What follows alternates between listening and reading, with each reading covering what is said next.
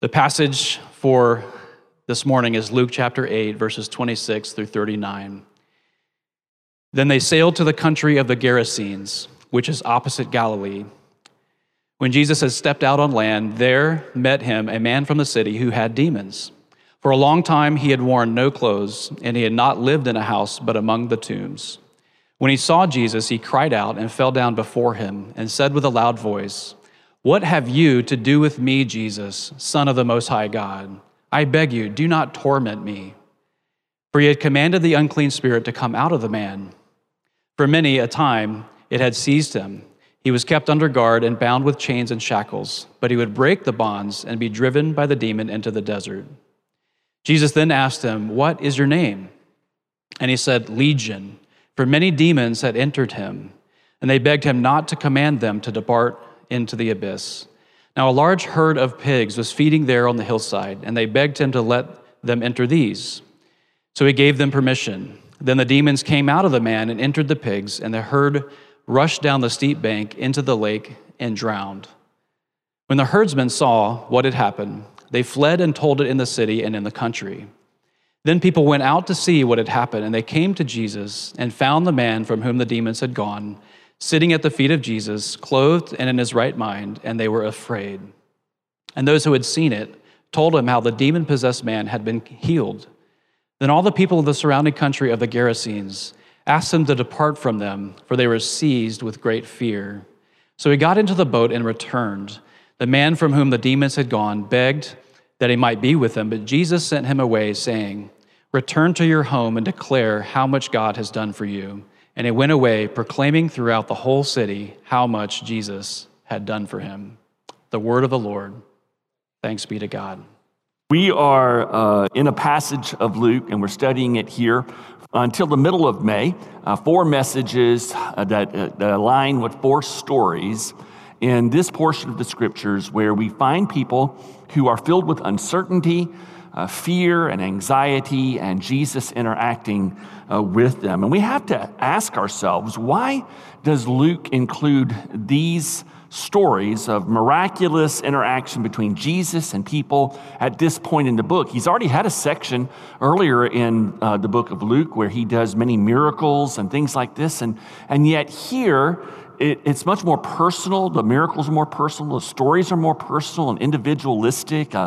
Some of them are almost done in private or in very small groups. And I think that the answer to this is kind of obvious. You know, Jesus tells his disciples, he tells us, those of us who follow him, that in this world, we will have sorrows and we will have troubles, and there will be times of uncertainty and fear and anxiety. We're not exempt from the suffering that is taking place in our world even today. And so these stories are important for all of us. In last week's message, we saw Jesus and the disciples, and they're on the lake, and there's this uncertainty that comes into their lives, this fear and anxiety because of a literal storm. And so last week, we saw how an intense storm can become overwhelming when we respond with fear instead of faith. Well, this morning, we're looking at the possessed demoniac. And in this case, it's not uncertainty from a storm of life. It's an uncertainty that comes about because of spiritual bondage. I remember as a child in Sunday school, I don't know, maybe 3rd grade, 3rd grade, something like this. I had heard this story many times, but in that early years of elementary, the story took on a new flavor for me. My next door neighbor on the west side of Jacksonville, they also had a farm in one of the more rural counties outside the city limits. And we would go out to their farm, and as about a 2nd grader, I think it was, 3rd grader, I went out with them. That first week that I did so, I discovered that they had a pigsty. And in North Florida, a pigsty is nothing more than really just a big mud bog pit. with a fence around it. And what, 8, 9-year-old boy doesn't like mud, right? And so I never will forget, I came home from that day at the farm, and my mom met me at the front door, and she made me, strip naked in the front yard and hosed me off because I was mud from the top of my head to my feet. I mean, there were just white eyeballs, it almost looked like I had blackface on. I was so dirty and muddy. But I had a great time, of all things, playing with the pigs and in the mud and all of that. We had mud fights. And so when I heard this story soon after that in Sunday school, the story took on a new dimension for me, because as I'm hearing it and I'm thinking about the pigs, I was just fascinated, what was going on with the pigs? I mean, did they squeal when they were running down the slope? And, why did they drown? I mean, they're full of fat. Why didn't they float when they hit the water, and be able to swim? I had all kinds of questions because as a child, I was, focusing on the pigs, but I'm not a child anymore. And if you haven't noticed, and I had a birthday yesterday that reminded me that I'm no longer a child. And so now the story speaks to me in a very different way, and hopefully in a way that is more in tune with the original purpose of the story. In a few moments, we're going to divide the story into a couple of categories, and we'll look at the second category in a moment, how we'll see the compassionate grace of our sovereign Lord throughout all of this story. But we have to start with the uncertainty and the pain of this demoniac. This man did not start out this way. He had a family. He had a normal life, and he lived in a town there in the area that was a respectable town, probably had a career and made a living for his family. But by the time we come to it, physically, he's a wreck. He's homeless. He's naked. He's in great agony. Emotionally, he lives in fear. He hates himself. We see from the story how he's howling in torment, cutting himself, and abusing his body and rejecting himself as a person. And then, of course, relationally, he's just an absolute social outcast, right? I mean, the town has tried to restrain this man, to deal with this possession that he has. They literally chain him up, but the demonic forces in him are so strong. And I remember as a child being fascinated by this too, that he could break the chains that were binding him and then run and do more damage to the surrounding area and to himself. The source of this fear, the source of this bondage, it comes from demonic possession and also this demonic bondage, spiritual bondage that he's under. We read in verse 28 that when he saw Jesus, he cried out and he fell down before him and said with a loud voice, "What have you to do with me, Jesus, Son of the Most High God? I beg you, do not torment me." For he had commanded the unclean spirit to come out of the man. For many a time it had seized him. He was kept under guard and bound with chains and shackles. But he would break the bonds and be driven by the demon into the desert. Jesus then asked him, "What is your name?" And he said, "Legion." For many demons had entered him, and they begged him not to command them to depart into the abyss. Some read this story but through a modern lens, and they're tempted to explain it away and say, well, really what was happening here was this guy was just mentally ill. And he had mental instability. Maybe he had a disease of some kind that we now know through medicine can be treated with drugs. And that's a mistake in this story to do so. Now certainly the spiritual oppression affected him mentally in some way, but the root cause of what he was going through was because of demonic possession, spiritual bondage. Jesus, he casts out a multitude of demons within this man, and he does this throughout his ministry. There's a reason why this was so obvious and so common within the ministry of Jesus. He himself explains it in Matthew chapter 12, verse 28. He says, "If it is by the Spirit of God that I cast out demons, then the kingdom of God has come upon you. Or how can someone enter a strong man's house and plunder his goods unless he first binds the strong man? Then indeed he may plunder his house." A vital aspect of Jesus's ministry and the initiation, the inauguration of the kingdom of God was to bind the strong man. Who is that strong man? Satan. He had had free reign within the world and the cultures and the kingdoms of this world since the fall of man. But Jesus, to inaugurate the kingdom of God, has to address Satan's stronghold on this world. And so a large part of his ministry involved the casting out of demonic forces that had had free reign for millennia. And so as modern people, we may be skeptical of stories like this because it's so far outside of our realm of experience. And we would ask, why don't we see this kind of activity? I mean, why this week or this month or even this year as a pastor, as someone who is proclaiming the word, why didn't I cast out a demon? Why don't I see it more often? And really, we don't see this type of blatant oppression as much in our world, in our nation, I should clarify, for a very specific reason. It's because our nation has lived for 300 years now or more under the influence of the gospel. And where the gospel comes into a nation, the light comes in, the darkness is driven back. But let me tell you something. You go to other countries that have not been influenced by the gospel the way our country has, who don't at least have that as a heritage in their nation, and you will see this kind of spiritual oppression and bondage taking place. Our missionaries, our partners in other portions of the world, they deal with these kinds of situations. They deal with people who are very clearly, evidently possessed by demonic forces. I remember a few years ago, Mark Diener and Bob Jensen and I, we went to the other side of the world, and we visited Nepal and Myanmar and India, and we're working with our partners or establishing partnerships there to plant churches. And in one of those countries, we had a little bit of free time, and we went into the temple that was in the city that we were at. It was a magnificent structure of another religion, and we walked in, and we were immediately struck with just this sense of spiritual oppression and darkness, a force that was in this room and in that temple area.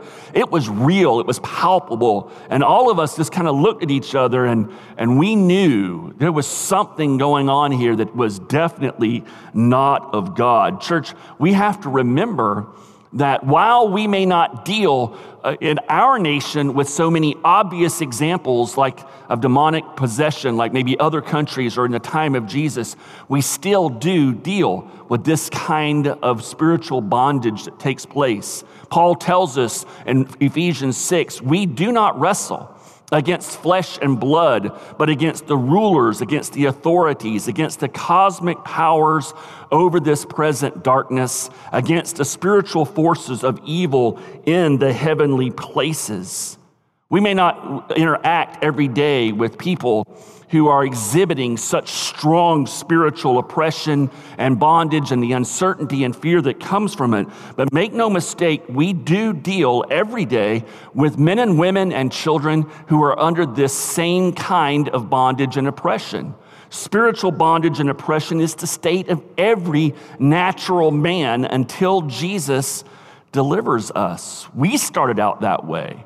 A passage that I bring to you quite often, if you haven't noticed it. I probably don't go, maybe 4 messages without bringing back to you at least some verses from Ephesians chapter 2. Ephesians chapter 2, verses 1 to 10. If you're going to memorize a section of Scripture, memorize Ephesians 2, 1 to 10. It lays out in such beautiful detail who we are in our natural state and the wonders of God's saving grace. And at the beginning of that chapter, it tells us who we are. It says that we are dead. We are born dead in our trespasses and sins in which you once walked. Now notice the description of every person who walks the earth who's not been delivered by Jesus Christ. We follow the prince of the power of the air, the spirit that is now at work in the sons of disobedience, among whom we all once lived in the passions of our flesh, carrying out the desires of the body and the mind, and we were by nature children of wrath like the rest of all mankind. That all are in this kind of bondage It may not be as sensationalistic as this demoniac, but that we are all in this kind of bondage is actually vividly illustrated at the end of the story with the reaction of the citizens. How did they respond to Jesus? I mean, realize they've been dealing with this man for who knows how long, and their society had been interrupted, their homes had been interrupted, and yet they come to Jesus and they're filled with fear. Why are they so afraid? Well, the answer is in how Jesus delivered this man. And when he casts out the legion of demons that were in this man, he sends them, or that they go into the herd of swine. I don't know what you call them. Do you call them a herd? I don't know what you're called, But I think it's a herd of swine, right?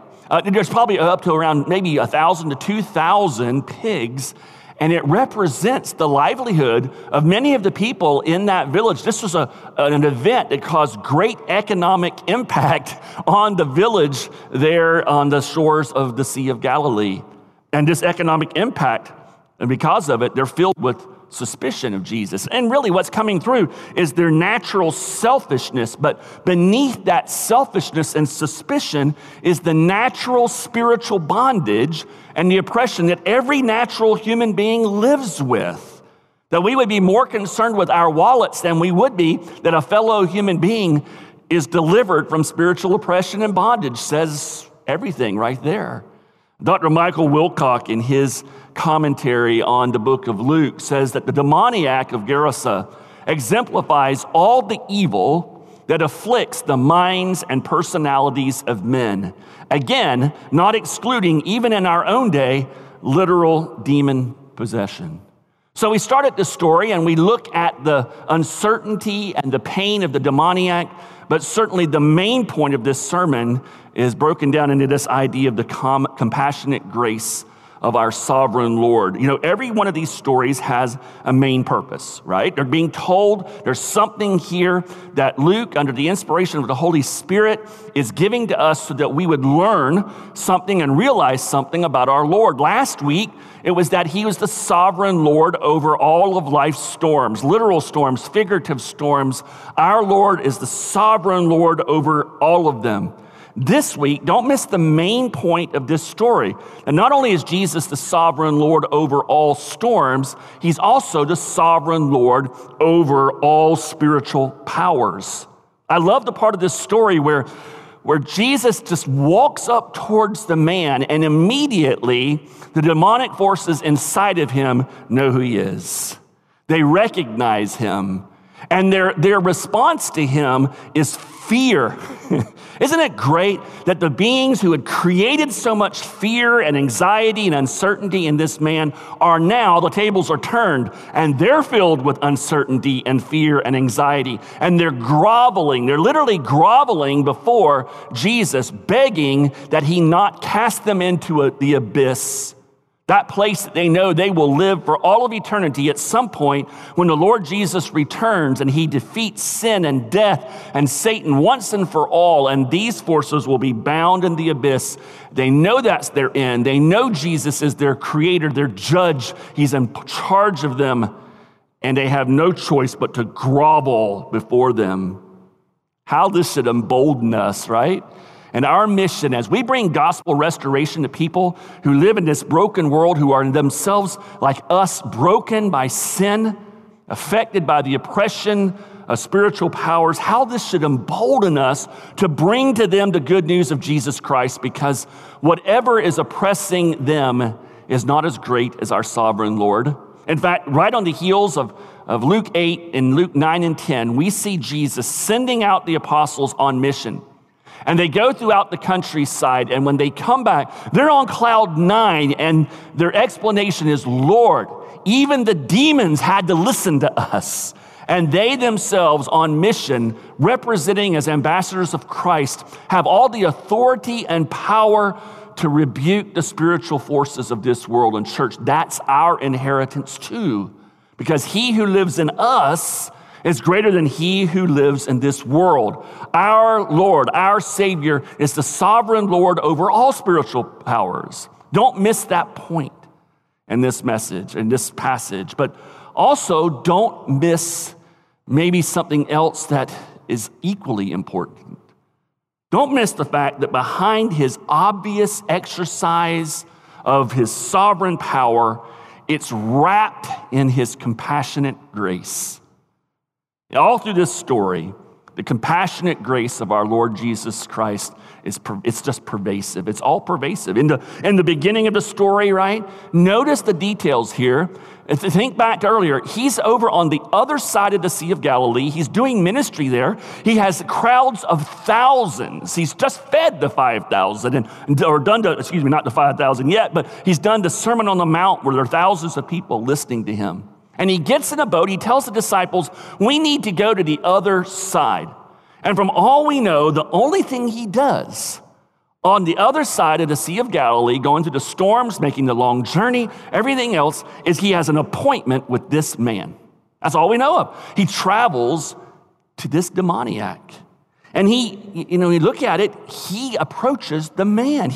Jesus initiates this deliverance, and he delivers and saves the one person in that town who everybody in society had rejected and abandoned and had written him off, that he had no hope. Every one of us, church, who's been redeemed, this is our story. This is what we've experienced. We've experienced this same movement from our Lord Jesus Christ, where he sought us out and he brought us into his family. It's in the beginning of the story. It's in the middle of the story.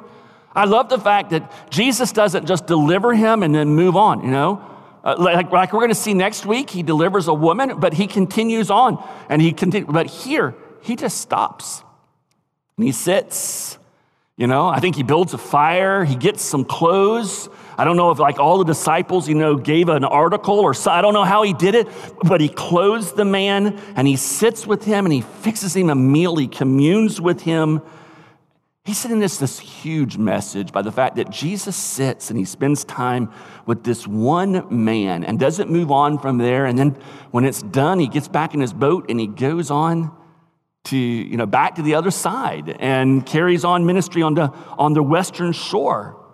He's showing us how important the one person is. The kingdom grows one person at a time, and Jesus loves every single person that he brings into his kingdom. Every one of us, we're important to our Lord. He moved towards us. He redeemed us. We didn't approach him. He pursued us, chased us down. Some of us, he had to drag into the kingdom of God, maybe a little more than others. And certainly, if it's in the beginning and middle of the story, it's also the compassionate grace of Jesus is in the end of the story.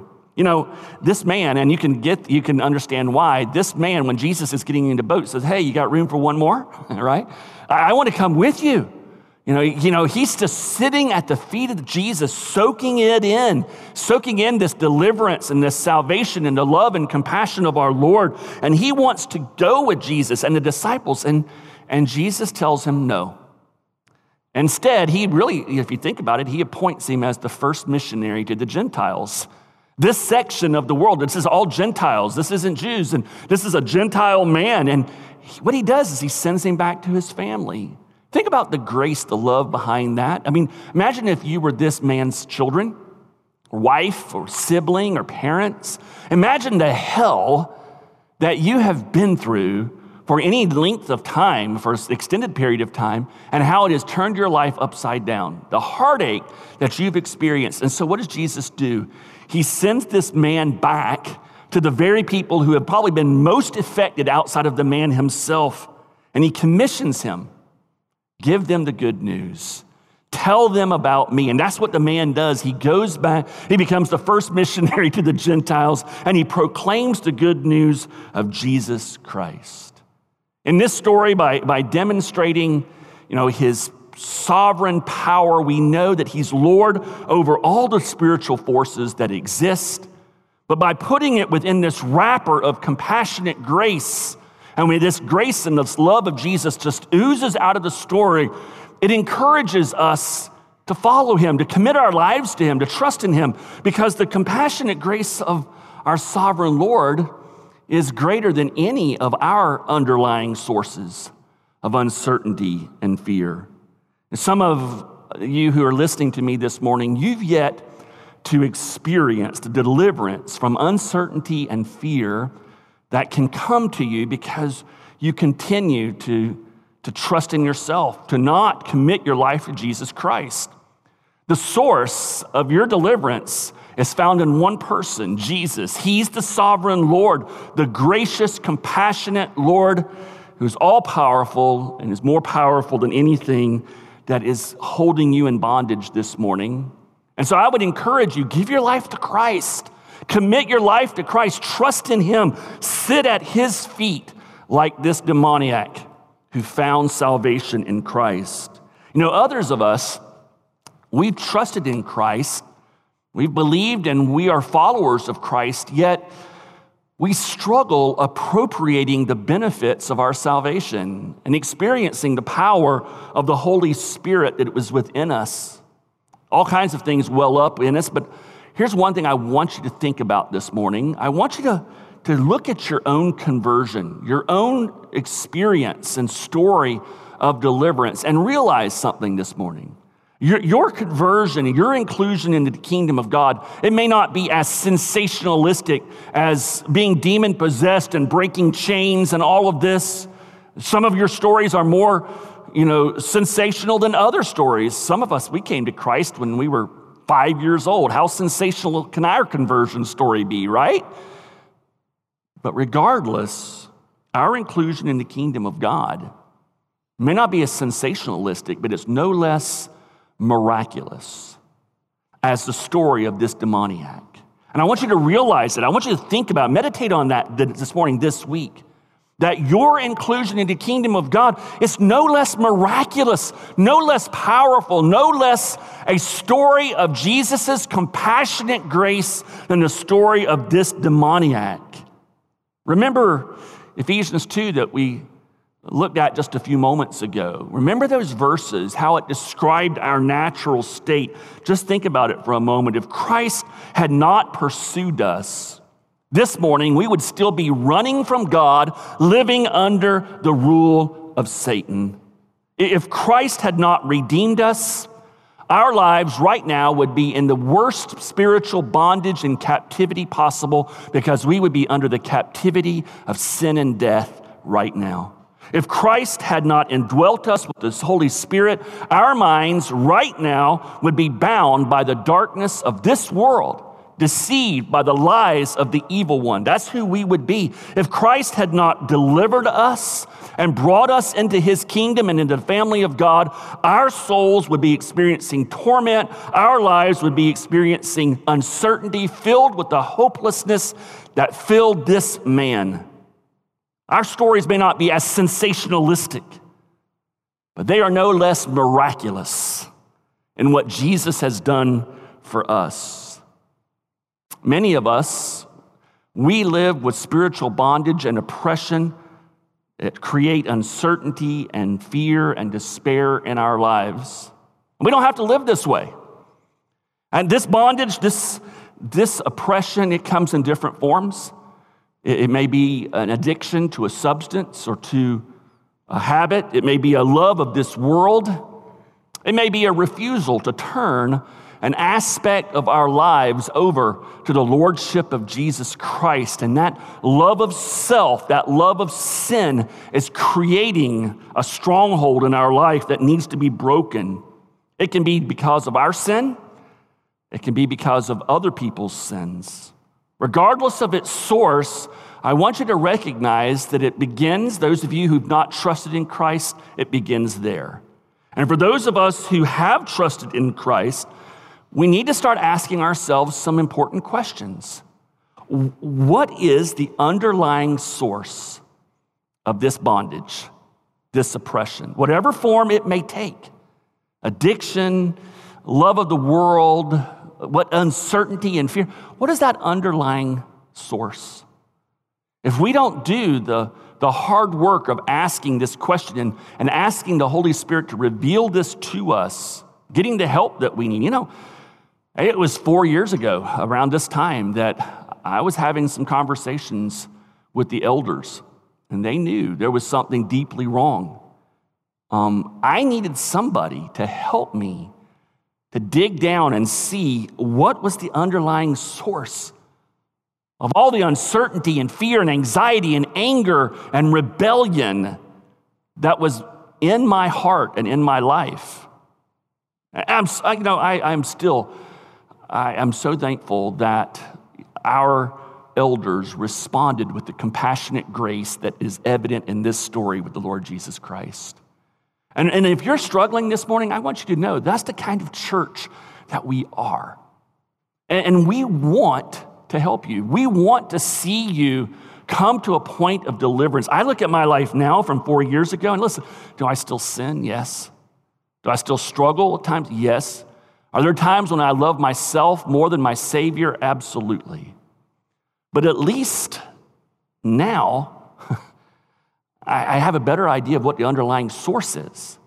And when you know what the underlying sources are of this tendency, of that sinful habit, the addiction, the love of self instead of the Savior, however it meant, when you begin to understand the underlying sources behind that rejection of the gospel in your life, it equips you. There's power there. It gives you power to knowing here's what's happening and how to apply the gospel to that situation when it rears its head again. You won't be perfectly every moment of your life delivered. Perhaps you will in some cases.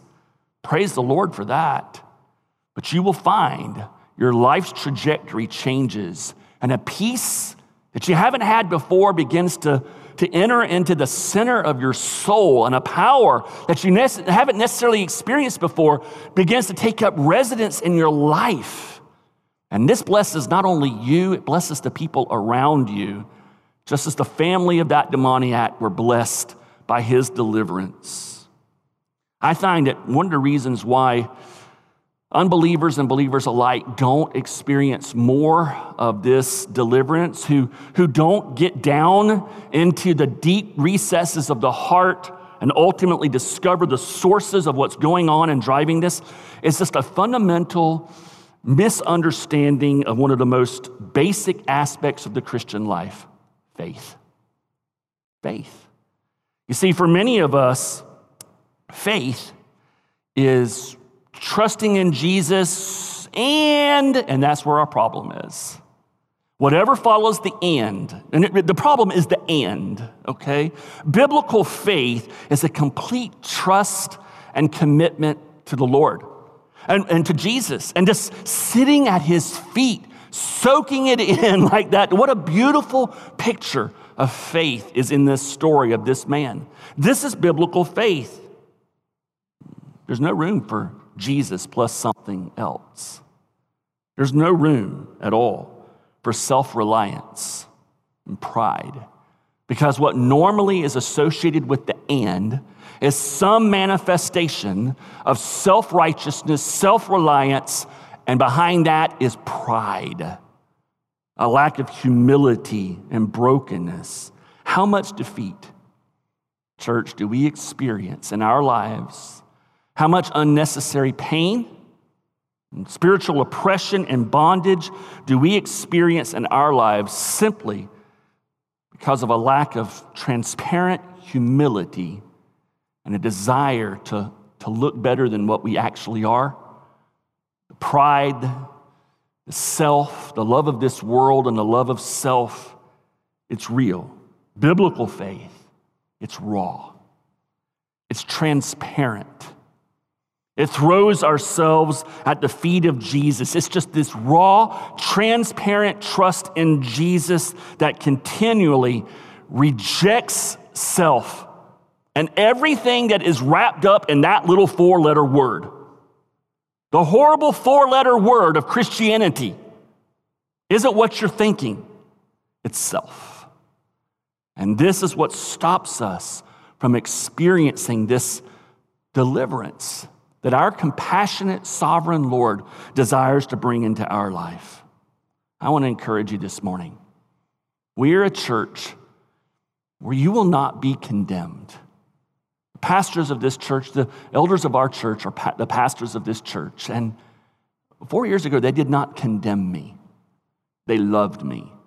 And there are many of you in our church that this is your testimony. We will help you. And so if you find yourself this morning filled with uncertainty, spiritual bondage and oppression, step out of the darkness, the loneliness that this brings.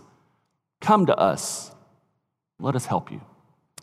Father, we thank you that in this story we see not only how sovereignly powerful and great and omniscient and all-powerful our Lord Jesus Christ is, affirmed once again his deity and his place in the universe, but Lord, that you love individuals, that you have a heart, that you are compassionate towards us. And God, I pray that you would shed that compassion out upon our church and upon those who listen to me this morning. For those who've yet to commit to you, Christ, Lord Jesus, would you reveal yourself to them in a real way? Bring them to an end of themselves. Bring them to a point where they reject self and they turn to you in transparent humility, trusting in you and you alone. Lord, continue to mold us as a church that so loves you and the good news of the gospel that we welcome all who struggle. Use us as agents to bring gospel restoration to our community, to those places around the world that are in spiritual darkness. In these things we pray, Jesus. Amen.